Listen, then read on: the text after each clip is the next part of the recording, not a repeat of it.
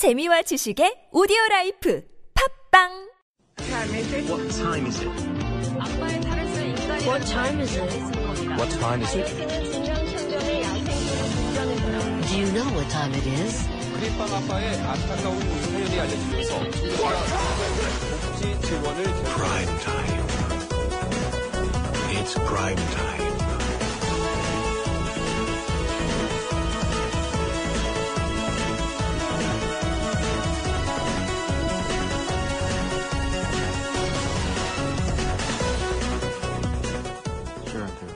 What we are going to be talking about is this scandal involving Geun, who is a 17-year-old student, garnering a lot of attention in Korea recently, known to be a child prodigy, a genius, trying to become the youngest Korean to earn a PhD.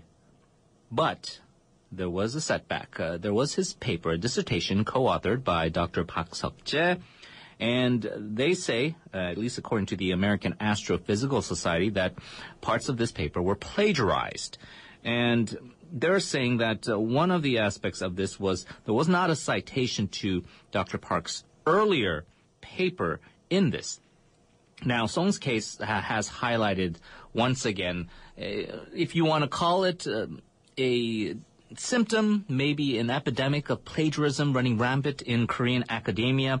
But there is also this idea of Korean society and culture really deifying people like this. And it's an interesting case study. We're going to get your thoughts on the issue. Text us at pound 1013 for 51 or send us a Kakao Talk message. We're going to be joined by a couple of experts from overseas. But right now, joining us in the studio, our good friend from Hankuk University of Foreign Studies, law professor Hwang Jong-uk. Professor Hwang, thank you very much for joining us. Good evening, Henry. Well, certainly an interesting situation here. First of all, your initial reaction when you saw the story coming out, were you completely flabbergasted and shocked and you never thought that this could ever happen here in Korea? Well, first of all, in Korea, there are a lot of reports of plagiarism. Usually, it becomes kind of a news in the mass media when it becomes, prominent political figure and usually pops up in, confirmation hearings. So this is a slightly different context. So, you could argue that, hey, same old, except for the fact that, Geun himself is a, a well-known prodigy. But if you just read a story, get into the story a little deeper, you realize that dynamic is very strange in the sense that it doesn't really fit in with the usual Korean narrative. A lot of Korean narrative is that, professors sort of taking away students' work and, because the power dynamics and whatever. In this case, professor apparently gave his own work to his students so that his student can take credit. I mean, what kind of motivation and dynamic was in place, I have no idea, but certainly that dynamic doesn't really fit in with the usual Korean narrative. Right. So when we talk about that typical, and we've talked about it before, like this type of relationship, usually it would be the mentor who would be able to exploit the mentee, or in this case, I suppose the celebrity of this and maybe the idea that you would be enhanced by riding the coattails of this big prodigy, maybe the opposite happened. Now, I know you are not necessarily an astrophysics expert, Professor Hwang, but you do also write academic papers, and you know the process of getting a work published. The Astrophysical Journal, as I mentioned, said that there was an omission of citation as far as Park Seok-jae's earlier work. So is that something that is usually, can it be construed as an innocent mistake? Is it common? Well, it seems that at least in the Korean media, that's sort of the story that's being offered. But although, neither Professor Park nor Mr. Song has really come out and really made a case that forcefully. Well, Professor Park, a little more than Mr. Song. But if you actually look at, I wasn't able to get the full text of both papers, but I was able to get, snippets that various internet sites have put up. If you look at introductory paragraphs of both papers, it's almost word for word copying. So it wasn't like, this 2015 paper took the earlier paper and, took the ideas and just failed to put a footnote in. Basically, they were literally copying almost word for word, maybe 90% of the introductory paragraph, if not more, from the earlier paper. And, just looking at the text, only conclusion can draw is that, it seems that they literally just cut and pasted and changed a couple of words, changing that to which and so forth.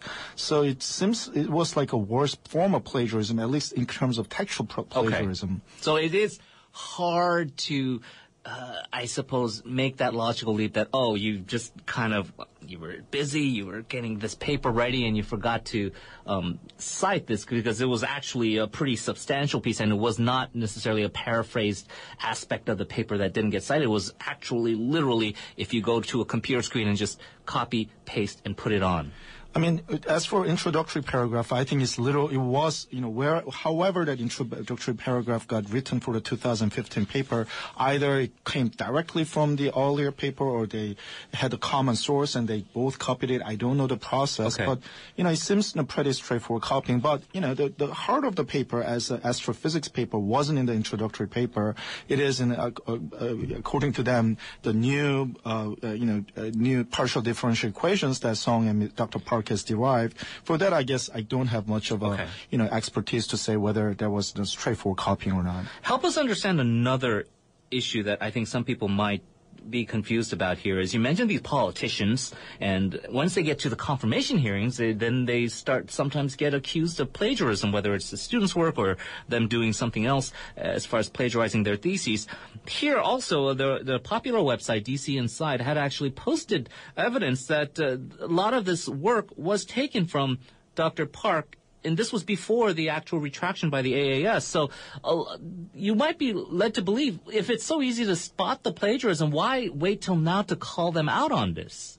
I mean, if it's already in plain sight, why aren't they kind of called out earlier? They being the authors, you mean, Dr. Right, Dr. or people, Park or media, or whatever. Well, first of all, this is a very specialized field. I mean, how many people really go around, perusing different astrophysics journals and see that, hey, it actually really shares a lot of similarities from this another, paper from 13 years ago. I think, probably only a handful of people are paying attention at that level.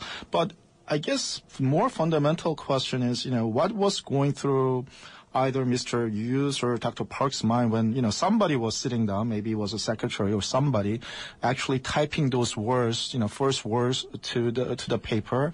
And I really cannot, looking at the two papers together, I really cannot believe that, they just accidentally happened to, type up the introductory, the paragraph from scratch, that it was so close to being just cut and pasting. So I'm just wondering what was going through their mind when they probably cut and pasted the first few words of the paper. And again, if you assume if someone's a child prodigy and then their mentor, they're probably very intelligent people, right? And there's probably some common sense involved where you feel this might be something where we're going to get caught in, and you might think, at least if you're going to engage in this kind of a deception, you might want to take some further steps to try to cover your tracks a little bit better. Is it because it's so rampant and that people do actually get away with it?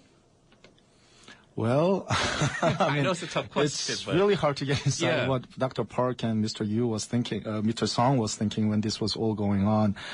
And, to play their devil's advocate, maybe introductory paragraph was sort of lifted from the earlier paper, but they didn't think that, those words are not really the meat of the paper. Of course, in a very theoretical astrophysics paper, the meat of the paper is actually the equation they derive or the steps they take in order to derive such equation.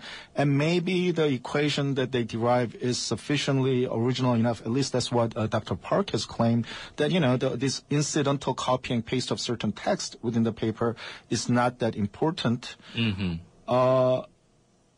Having said that, I just browsed the so-called partial differential equations, and Dr. Park actually tweeted that, hey, here's a new set of partial differential equations nobody has presented, but other people have actually suggested, hey, based on the earlier paper, it's pretty easy to derive the new equations. So I'll have to let the experts really adjudicate. All right. That. We will continue this discussion in part 2 of the panel discussion. Stay tuned.